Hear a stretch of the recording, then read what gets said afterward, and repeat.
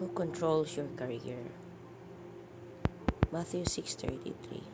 You always hear this. Seek the kingdom of God above all else and live righteously, and He will give you everything you need. If you want your life to turn from emptiness to overflowing, then give Jesus complete control of your life, including your career. An example of this is when Simon Peter let Jesus get into his boat so he could teach the same people bonding or the same standing on the shore.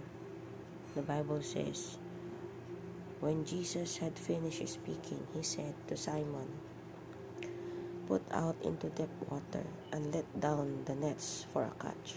Simon answered, "Master, we've worked hard all night and haven't caught anything, but because you say so, I will let down the nets."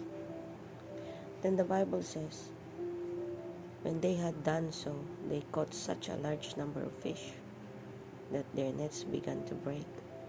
So they signaled their partners in the other boat to come and help them, and they came and filled boats so full that they began to sink. If you want your life to turn from emptiness to overflowing, you've got to get Jesus in your boat. What's your boat? It's how you make a living. Simon's business was his boat because he was a fisherman. The boat represents your career, your profession, your job, just like it represented Simon Peter's entire livelihood. What does it mean to have Jesus in your boat?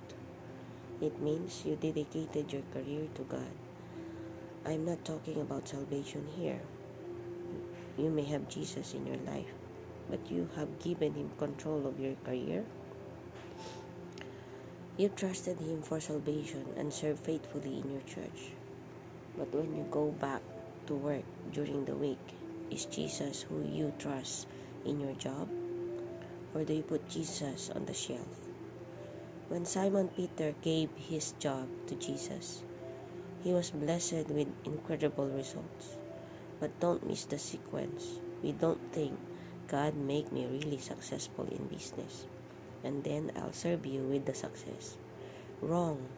It's the exact opposite. Peter first gave Jesus control of his job.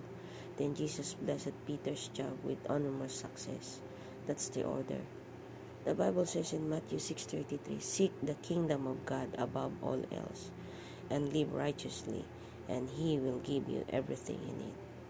When you want God to bless something, put Him first in that area.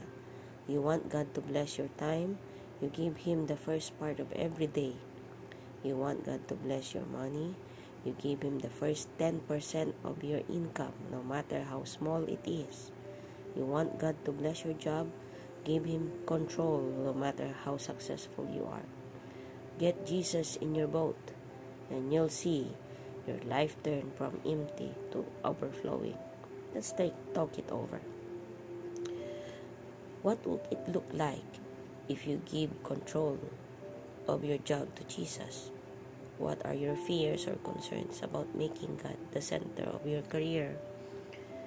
How do you want God to bless you in your career? What do you think He wants you to do first? So these are the things that we ask always in our lives as a Christian. Are we really seeking God over our career?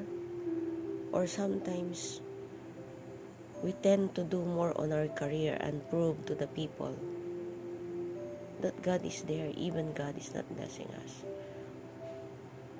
It's really hard.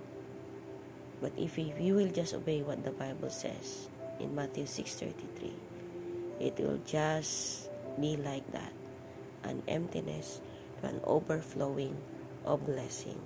Whatever is the cost, Matthew 6:33. God bless you all and good day. Amen.